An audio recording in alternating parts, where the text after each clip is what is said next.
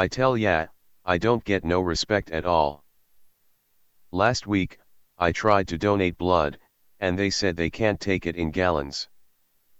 My doctor told me to watch my drinking, so now I drink in front of a mirror.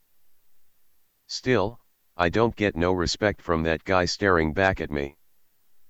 I don't get no respect from my GPS either. The other day, it told me to turn left, so I did. It said, recalculating. I said, you're the one who told me to turn. My bank account doesn't give me any respect either. I checked my balance, and it sent me a sympathy card. I joined a support group for people who don't get any respect. The leader said, we have a new member today.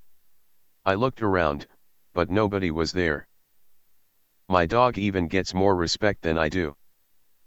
The other day, a squirrel came up to me and asked if my dog was single. I don't get no respect from technology either. I asked Siri if she loves me, and she replied, I'm sorry, I can't answer that. I tell ya, my love life is like a movie theater with no seats. I don't get no action, and people just walk right in and out.